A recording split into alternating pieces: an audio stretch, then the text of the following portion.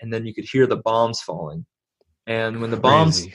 leave the airplane, they almost, in movies and cartoons, you hear like a whistling sound, but that's not what it's like at all. It was almost like the bombs were like flipping through the air, like whoa, whoa, whoa, whoa, whoa, whoa, whoa, and it gets louder and louder and louder.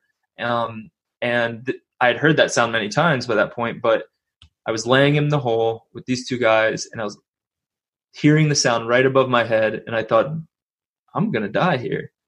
And I prayed. I said, God, please protect us. And that was all I had time for. And the bomb hit, the first bomb, and exploded, and our ears were ringing.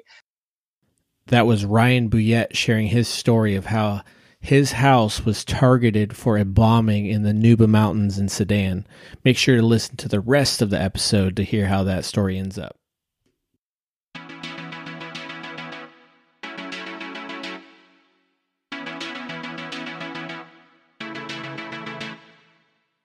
Can changing your corner of the universe change the world? We think so. You've heard the quote, "Be the change you want to see in the world." But what does that look like? This is where we meet the people that are walking that out. One person, one idea, one decision at a time.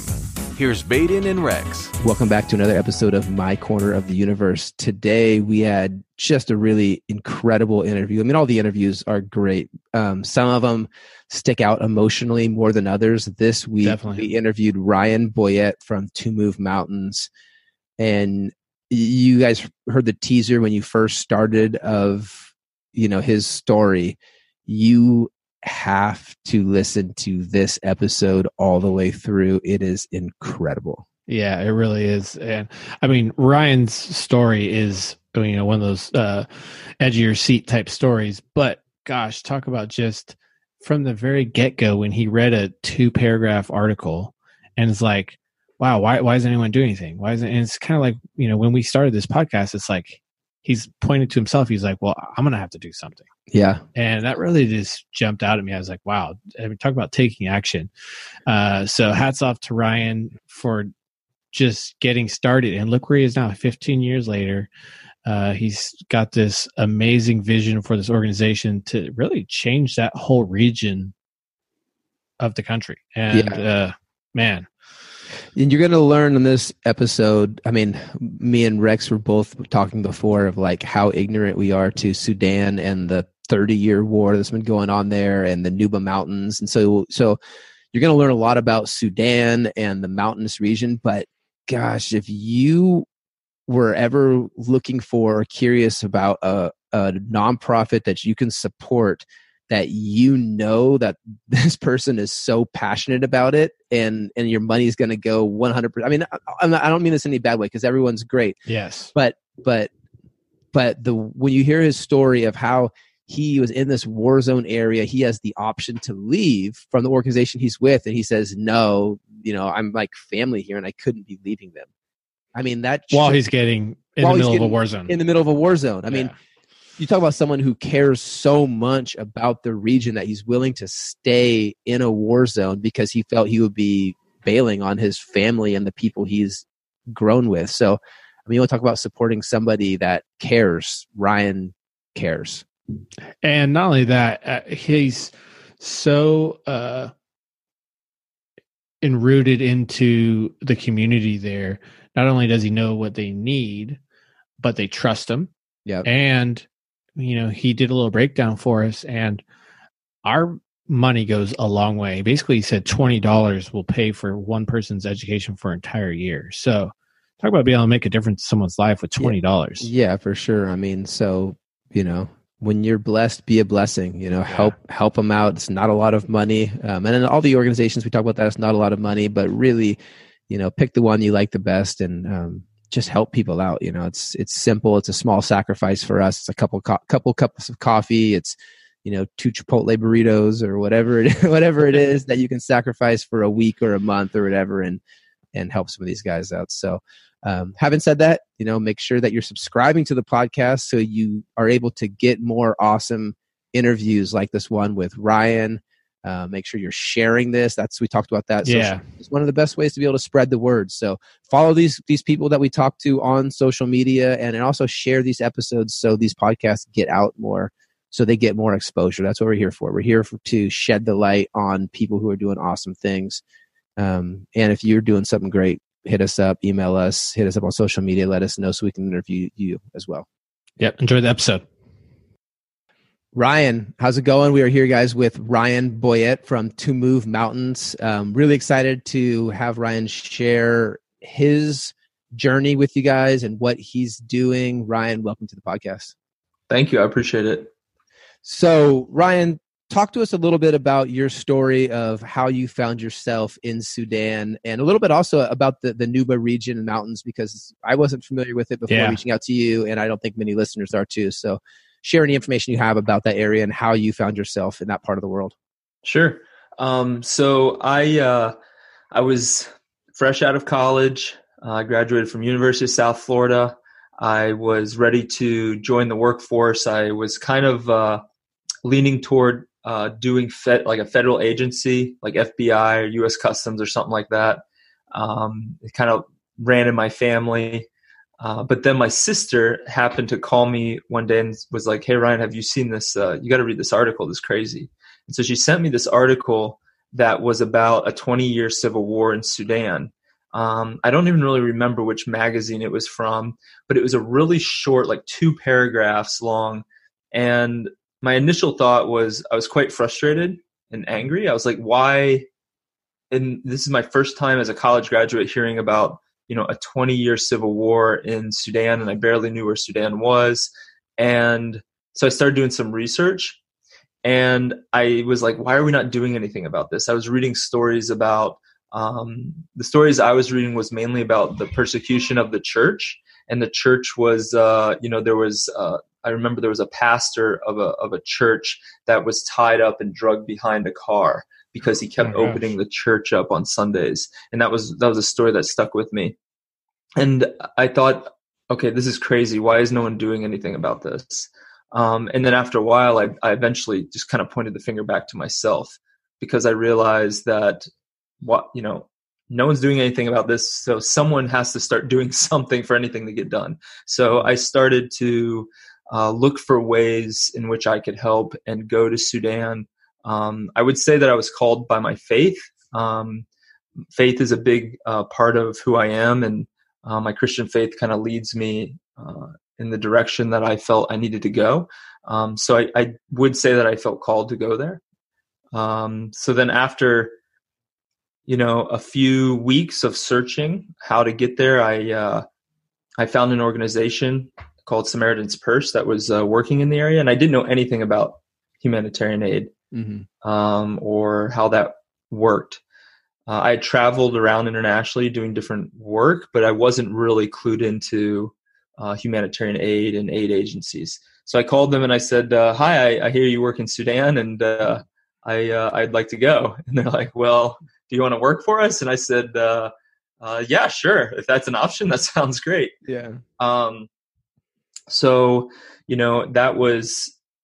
they called me one day in April, that was in April 2003. And I got a phone call and they said, "When can you leave?" And I said, "I can leave tomorrow if you want me to." And they said, "All right, that's good, because it was between you and another guy. And the other guy he couldn't leave so soon, and we need someone right now." And I said, "Well, why do you need someone so quickly?" They said, "We only have 2 guys in this location in Sudan in the Nuba Mountains, and one of them just got cerebral malaria, so we have to medevac him out." I said, "Okay, well, I'm your man." I'm your man. I'm not scared of malaria. So April 27, 2003, I was in a small airplane that landed on a dirt runway. And I was super excited to be working and getting ready, and the doors swung open to this airplane, and it was 115 degrees that day. Wow. And I remember the heat hitting my face, and I was just remembering, oh man, what am I doing? Yeah.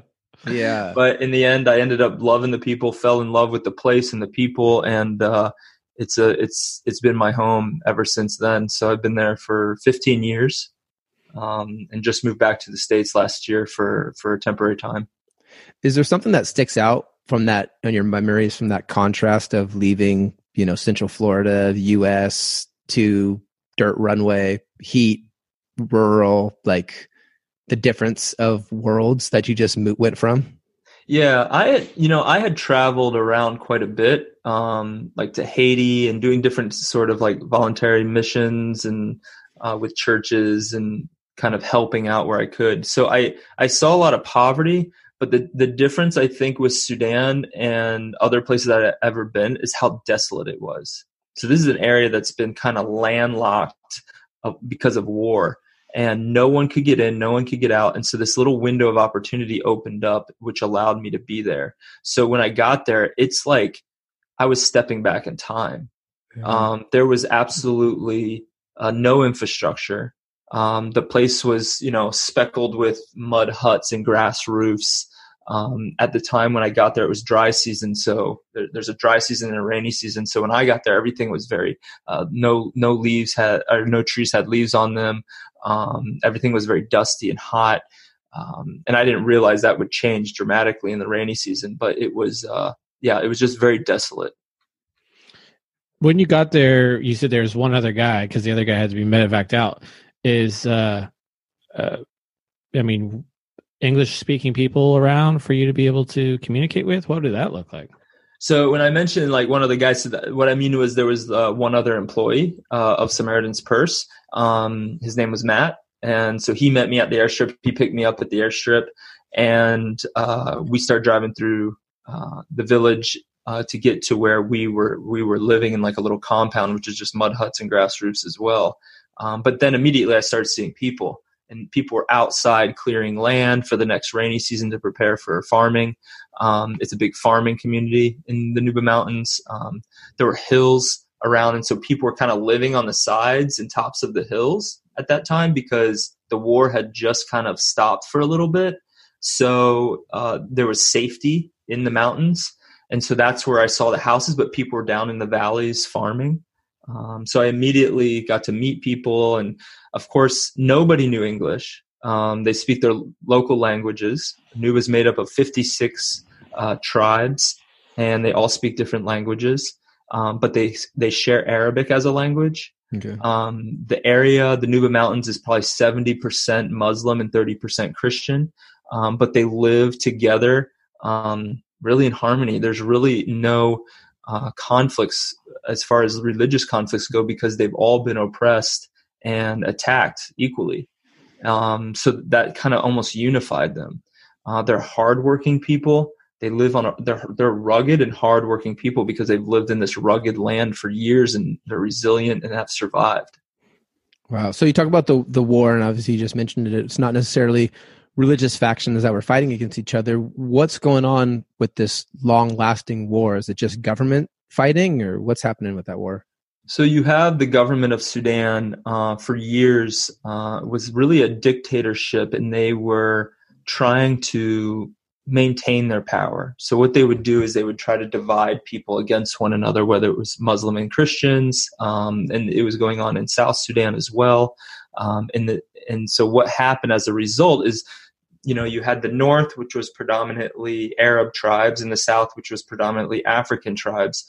And then you had also the separation of Christian and Muslim, and Nuba was kind of right in the middle of all of that. So you had all kinds of issues coming in that the government would use any of those issues to label and divide people to maintain their power. You had in the south, an opposition group rose up in the 80s, and that's really when war started. The Black African tribes in the south basically said, we're not going to put up with this anymore. We're second-class citizens in our own nation. We're forced to take Muslim names in our schools. We're not allowed to speak our local languages. We're not allowed to share in government decisions. So they actually rose up and started fighting. And there was a leader named Dr. John Garang, and he just was a very charismatic leader, and just a lot of people unified around him, including the Nuba tribes where I live. And so they fought for years and years. When I arrived there, at that point, it was 20 years, about 25 years, sorry. And so they had just been fighting the government. And now, just to give you an idea, it was the government forces would come in, or militias, and they would burn down entire villages. They would take people, execute people. They would take people as slaves. There's books written by a few Sudanese and even people from Nuba that talks about their families being taken as slaves in front of them and themselves. Wow. And this is, in the 1990s. So this is, there was bombing from the air, constant bombing. And so when I arrived, it was just at the beginning of a peace deal that would ultimately divide the South to become its own country. But the Nuba Mountains got stuck in the north. Wow. Mm. So it's complicated. I mean, it gets complicated over, 30 or 20 years of conflict, 25 years of conflict. Yeah, absolutely. Samaritan's Purse, is that a Christian-based foundation, or is it non-denominational or foundation? Yeah, it's a Christian faith-based organization that's based in North Carolina, and they do work kind of all over the world. Okay. Well, yeah, I thought I heard of them, but I wasn't 100% sure. So what was the reception like from the locals when you got there? Oh, people, that was the most amazing thing. I think that's what made me fall in love with it. The Nuba people are so hospitable. They, especially at that time when I arrived, people were tired. They had little food. It's hard to imagine not being able to really buy anything. They didn't have beds to buy or mattresses. They just made, woven beds out of local materials. But if you went to someone's house, or you traveled somewhere to go help a certain community, anyone in that community would allow you to stay with them. They would want you to stay with them, and they would give you their bed, and they would want to sleep on the ground. And it was just this hospitable way of just showing their happiness to just have someone there. That's awesome. So, I try to be as hospitable as them because I just learned how meaningful it is to people and how helpful it is. But yeah, I just fell in love with them. And so I would say more of my friends now, because I've been there so long, are from Nuba than really in America. Yeah. Awesome. Not just friends, but wife as well. Yeah. So I fell in love with them so much that I fell in a particular Nuba woman. Her name is Jazira. So we actually met in 2007. My parents came out, and it was still during peacetime. And so when they came out, my mother wanted a translator. And so I was looking in the village for someone who could translate for her and kind of move around with her a little bit. And so a friend of mine said, "Oh, do you know Jazira?" And I said, "No." And so when I did meet her, I met her, and she told me, "Yeah, I heard you need a translator for your mother." And I kind of figured I needed a translator for the rest of my life. Yeah. So we were actually, it was a long process because in Nuba, they have dowry. I had to talk to the family and negotiate with the family. Of course, there was people who were against the idea of us getting married. No foreigner had ever married a woman from Nuba in Nuba. So it was a pretty big deal. But in the end, we had a great wedding. We were married in February 2011. Awesome. And there was 6,000 people at our wedding. That's so cool. I think that means so much, shows so much to your heart and love for the people in the area, that it wasn't like, "Hey, come back home, and we can have a big wedding at this venue back in Florida." You're like, "Nah, we're going to get married right here." That's so awesome. It was unbelievable. Catering's got to be tough for that, man. That's a lot of people. Yeah, unfortunately, a lot of cows had to give their life that day to feed everyone. Yeah, 6,000 people. Holy moly. Yeah. What's the language that the Nuba speak? So they have their 56 languages that are specific to each tribe. Wow.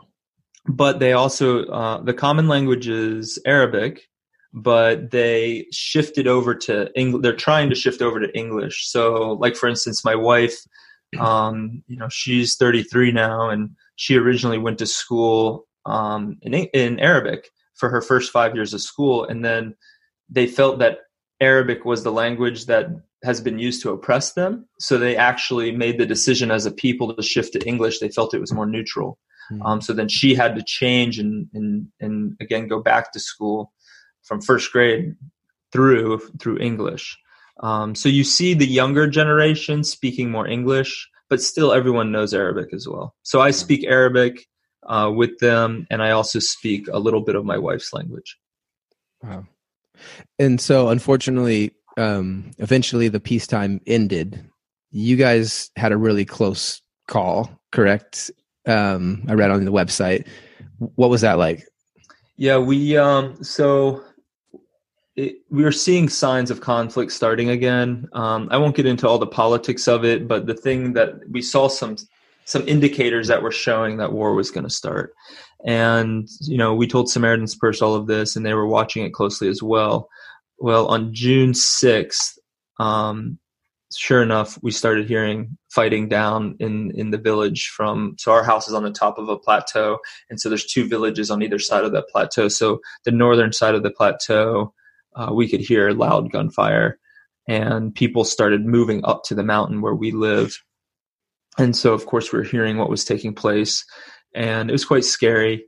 But Samaritan's Purse, asked me to evacuate with my family.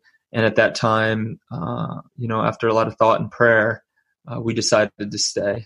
I felt as someone who is living by faith and as a Christian, to just step away from that after saying I have all this faith and talking to people about that. And then all of a sudden just leaving, I felt it was hypocritical. And so also these were my friends and family. And so I didn't feel right just walking out on them, and neither did my wife. Yeah. And so we decided to stay, and I called Samaritan's Purse on a sat phone and told them I'm sorry, I resign, and they understood. And but I also understood where they were at, and they had to go. So we were left alone. We had absolutely nothing, no vehicle, no resources. I had built a home, so we were in our house. But someone had come in and brought in little point and shoot cameras, just little simple digital cameras, about 8 of them. And so I went to the local leaders and I said, I want to start a small media team, because I remembered that 2-paragraph article that I read before and how little it was and how little information was getting out. So we started a media team with some local volunteers, and we just started walking from bombing to bombing and taking pictures, and burned village to burned village, taking pictures and trying to get them out as quick as possible to international media. Wow. And this is kind of pre-social media explosion too, right? You weren't able just to tweet this stuff out. This is before that? I mean, yeah, no, actually, I think social media was kind of coming up quite quickly at that point. The problem was we didn't have access to the internet. And also I was a bit worried about shooting stuff out in social media from the war zone, that it would give away location and we'd become a target, which later actually became the case.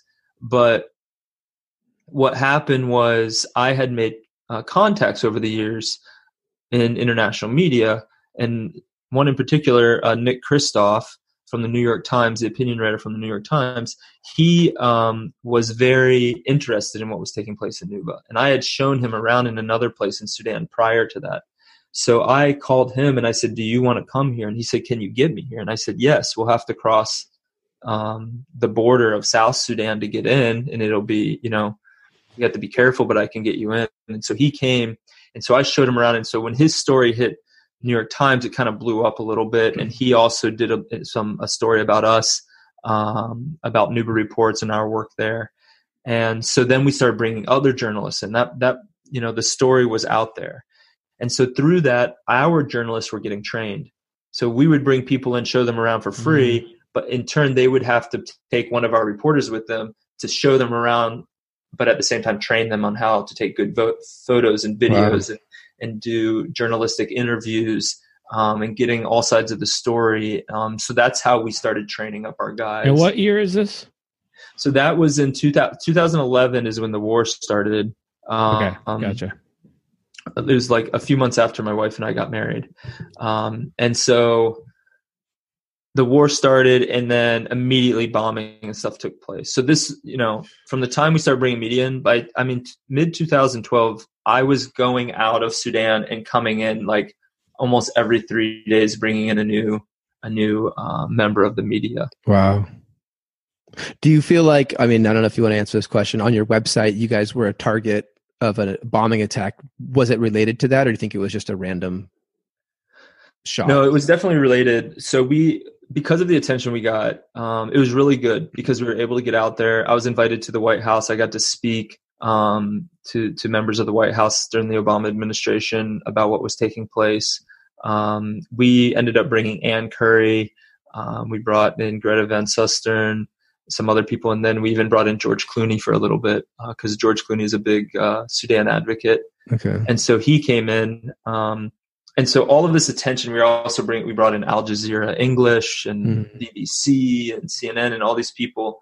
And so all this attention was making the Sudan government angry. It was the first time ever in a 30-year conflict, just that 5-year window of peace was the only time that there was no conflict. But it was the first time ever that photos and videos were coming out of what they were doing. And we got better cameras as well. So it was higher quality photos and videos and media getting in and getting this information out, which they didn't want. It was putting a lot of stress on them because they had sanctions on them. They were on the terrorist watch list, Sudan as a country.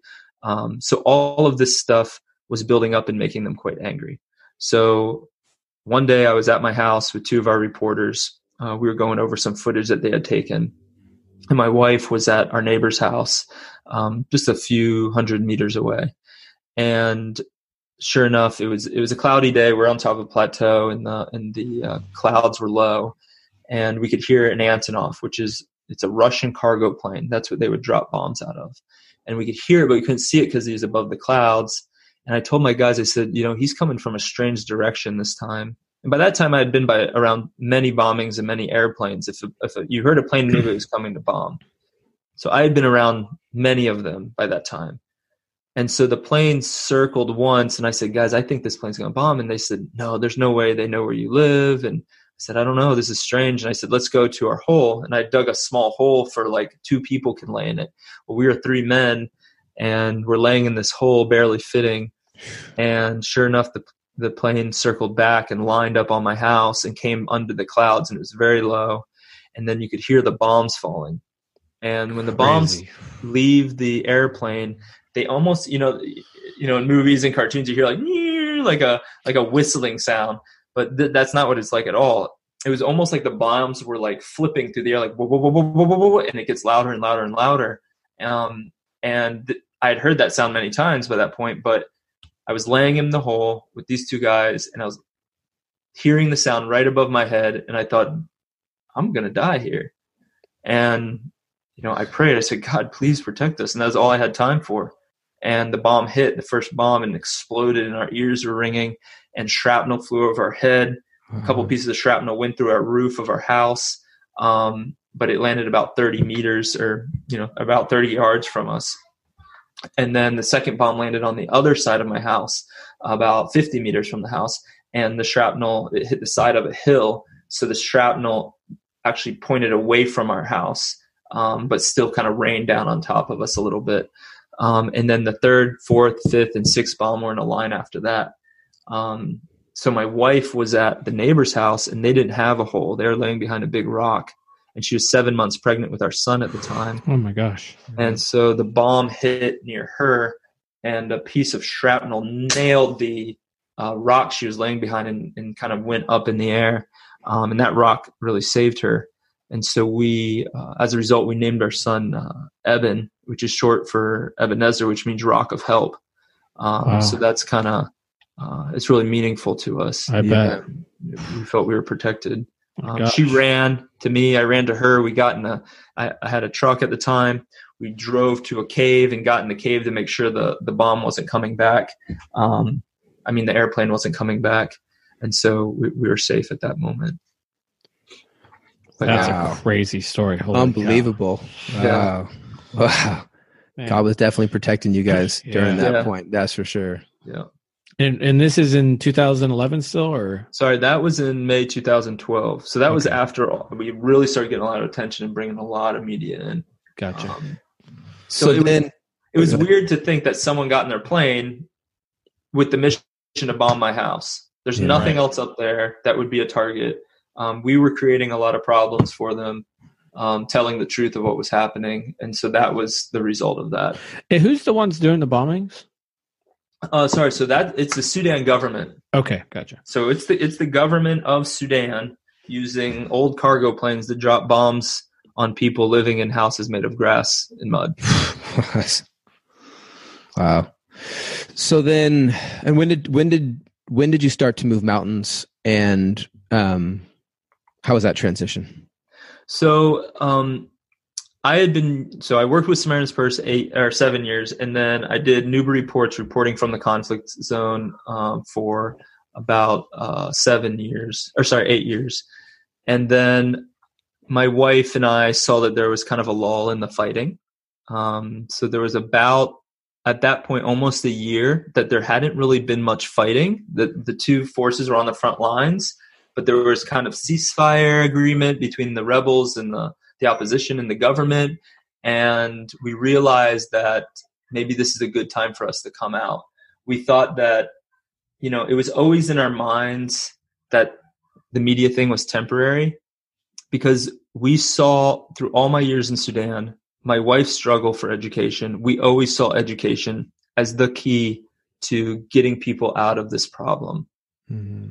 We felt that, and this came from the Nuba people, not myself, like they see education as the way out of their oppression. They feel that it is the only way to resolve the conflict, that they become educated and they take part in the decisions of their country. They can contribute at that kind of level. It can teach them to solve the problems for themselves instead of look for aid. And that's their desire. You go into any village. I've been to villages where people are very hungry, and you say, what's your number one need? And they say, we need education for our kids, because they see that's the only way for the future. Hmm. And so my wife and I decided that we needed to Move Mountains an organization that is focused on providing quality education to not only the children in Nuba, but first the children in Nuba, and to spread that into other areas of conflict, God willing, if we're able to do that in the future. And so what was the current education? Is it pretty much non-existent education in Nuba? So people are driven for education. The kids will walk hours to go to a school made of like sticks. Mm-hmm. And teachers, they're volunteering. So you have people that are teaching, but they've never been trained as teachers. Some of them haven't even finished elementary school, but they're trying. So you have this great desire, but you don't have a lot of resources and training to be able to do it in the right way. So that's kind of what we are going to provide for them. So the people in Nuba, they, just to give you a picture of what a school looks like. So kids will walk really far to school. Most of the kids don't have shoes on. Some of the kids have kind of tattered clothes.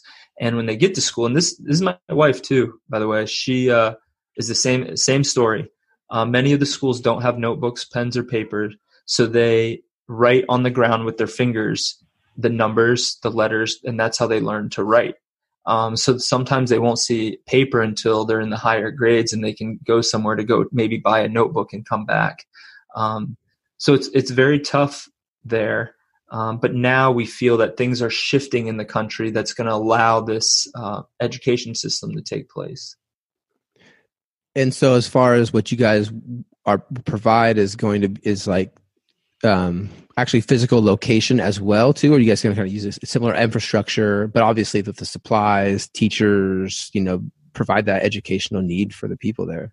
So that's a good question. So I've been thinking about this for years, and I've seen a lot of aid come into areas through big organizations and stuff, and they do a lot of things that actually, quite frankly, don't work. So we're very long-term thinking, and through the desires of the people in Nuba. So the first thing we're going to do is help the people of Nuba create a new curriculum.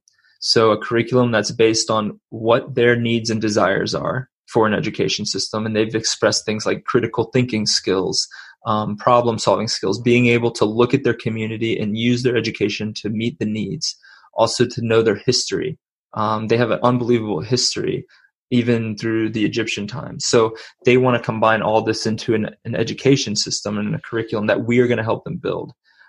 So my wife and I, one of the reasons we're here in the U.S. is to establish and found To Move Mountains, but also to go to school. So we are both going to Vanderbilt University, which I wasn't expecting to go back to school, especially not at a school as rigorous as Vanderbilt. Yeah. Right, gosh. But it's going really well. We met some amazing professors there who were really excited about this program. We said, listen, you guys get to use some of the best research and innovative methods and help guide us and the people of Nuba to make something amazing. That's such a unique experience. Right. Because most education systems are already established, and to move a big machine like that is very difficult, where now we can take something very innovative and establish that with the people of Nuba there, and utilize it. That's and so awesome. we're going to, I'm really pumped about it. And so are the professors that are working with us. Yeah. And so we're right now, we're ground zero. This program is just launching, correct? Yeah. So we've To Move Mountains has been operating for a year and a half. Okay. So we have just finished a lot of research that's going to inform that curriculum building.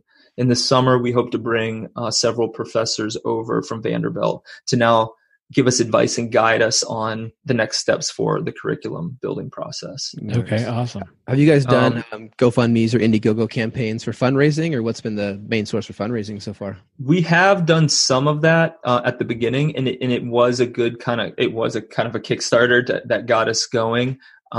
We've reached out over the years of being in Nuba and being in touch with people who have an interest to help, especially in education. I've reached out to them. So we have a few, I would say, donors that have decided to cover some of our administrative costs, so that when we ask individual donors, that 100% of their donation goes directly to projects. Yeah. And I didn't mention before, so while we have that curriculum, at the same time, kind of running parallel to that, we took 26, and this was before To Move Mountains started. I did this years ago.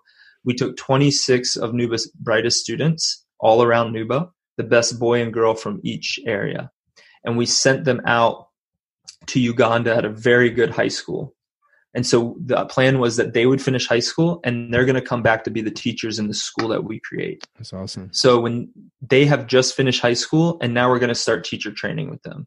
So awesome. As we're building the curriculum, they're going to help us build that. And then they're also going to be trained as teachers. And then we'll open the pilot school that we will now initiate all of these things together. And the plan is to do that in 3 years from now. That's awesome. How many people roughly are in this area, and are they spread apart from each other? That's a good question. Yes. So there is the state in which Nuba Mountains is in is called South Kordofan. So the census showed that there's about a million people, just shy of 1 million people in South Kordofan. Now, a lot of those people have been displaced because of the war. Approximately 300,000 people have been displaced, either running to other countries or other parts of Sudan, but the rest remain in Nuba. And if there's peace, a lot of them will return. And so where is the state of peace right now over there? So I did mention there's a great opportunity right now. And so what happened in April, just last year, is the dictator Omar Bashir was overthrown. So the people of all Sudan kind of rose up, and there was this massive protest for months. And we don't hear about it on the news here. But there was this massive protest, and they ended up ousting the president, who's wanted for war crimes at the International Criminal Court. And so he was gone. And so as a result, there's this civilian leader who has kind of been appointed by a group that represents the people, that's now the new prime minister. And so he is really acting on behalf of the people and really trying to give them some social and political freedoms in the country. So it's really opening this new opportunity to allow for our work to even possibly spread throughout the country in some ways. Wow, that's great. Yeah. And he seems to have, it's kind of a weird question, but just from overthrows we were more familiar with in Latin America, he has the military behind him, or he's not at conflict with the military? Yeah, no, that's actually, So that's, there are some issues with that. There is some military leaders there's a bit of a power struggle right now, but also the military leaders seem to not want to have all this attention on them right now. So the people are supporting the new prime minister who is in power. He's sitting, in the presidential house in Khartoum, And he is moving all around the country, visiting these areas that have been kind of ravished by the war. And just recently, in a historic visit, he actually visited Nuba, and he met the rebel commander of the army and the people, the civilians of the area in Nuba, and there were 50,000 people waiting when his airplane landed. There's actually a video of it on my Twitter account. It was this unbelievable day and brought so much hope to people. And so the timing for our work is really, we couldn't ask for better timing. So when you said that there's roughly a million people in Nuba area, how big are the villages there? Going back to one of your questions about are they spread out? So the villages are interesting because it's not what you would think of as a village, like a bunch of huts kind of together, because of the bombing. So because of bombing and attacking, people made their houses farther away. And that allowed them some safety and security. So if a bomb hit, it might hit one of the houses or two. It wouldn't destroy or burn down all the houses. Another reason they do that is they farm around their houses, and then they have far farms as well. So you'll find a village, what we would call a village, and it would, the houses might be, maybe about 300 to 400 yards away from each other sometimes. So they're very spread out. But then you will have some areas where you'll drive for, maybe 30 minutes and you won't really see a house. And then the next group of houses will emerge. That's kind of how spread out it is. Okay. Gotcha. Definitely spread out. Just out of curiosity, since you kind of mentioned it, if you want to answer it, you can. You mentioned you've seen a lot of humanitarian aid come into places that doesn't work. What are some of those things that don't work that you've noticed? I think it's more of the process that doesn't work. I think that when organizations come in and really don't try to understand at the grassroots level what people need, what they want, and what is happening with whatever program they're initiating, that's when it fails. If you bring some piece of technology in or something in that proves to not have any use to the people, then it's not going to move forward no matter how much you want it to.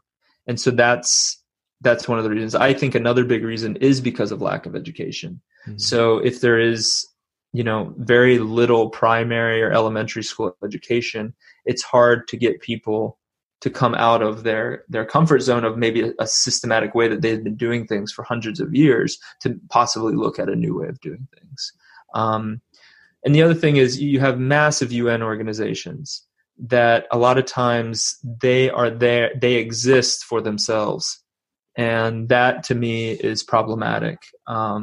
You will have an initiative that they feel they have to come and do, like a massive feeding program, which in a farming community has really bad effects as well. While it's very important to feed the people, there's an appropriate way to do it, because if you do it in the wrong way, you will stop people from also farming. Right. And so that's why I like the Nuba, because they identify that before it happens, and they have great pride in like their hard work. So those are some examples of just, when I've seen projects not work. Yeah, that's the food there. Yeah. Is the food good? Is the food good in Nuba? So we eat sorghum. Do you guys know what sorghum is? Yeah. You know what it is? Yeah. So sorghum, a lot of time they make molasses out of it in the U.S., like in the South. But that's usually out of the stalk. So we eat the grain of sorghum, which is like almost like a millet. Right. And it's this pretty hard, grain. And so they have grinding mills there. Before, women would grind them between two stones, like overnight, and make flour. And then they boil that and make almost like this doughy paste. And then you dunk that into like an okra, like stew, or like, if most families don't get meat, but if you do get some meat, it'd be chicken or goat. It's very organic. That's for sure. Yeah. Yeah. Absolutely. The other question I had was, you've been there almost 20 years, right? 15 years or so? Yeah, 15 years. Yeah. And have you, granted it's been a war zone, have you seen improvement in technology since you've been over there? So during the 5-year window of peace, I was actually just talking about this to someone today. During the 5-year window of peace, there was a time in which cell phones came in. So this company came in and brought cell phones in, and it was crazy to watch the difference and the amount of growth in like commerce and things like that, and markets just grew tremendously as a result of that. The ability to communicate instead of walking for hours and hours to like get a message or find out the price of something. And now suddenly people could, at that time there was freedom of movement. So people could call Khartoum and say, oh yeah, I need these supplies. Can you bring them down to Nuba? And that just made things progress tremendously. So that was actually very, very interesting to watch. I bet. Yeah. Yeah. That's cool. The name of the organization, To Move Mountains. I love it.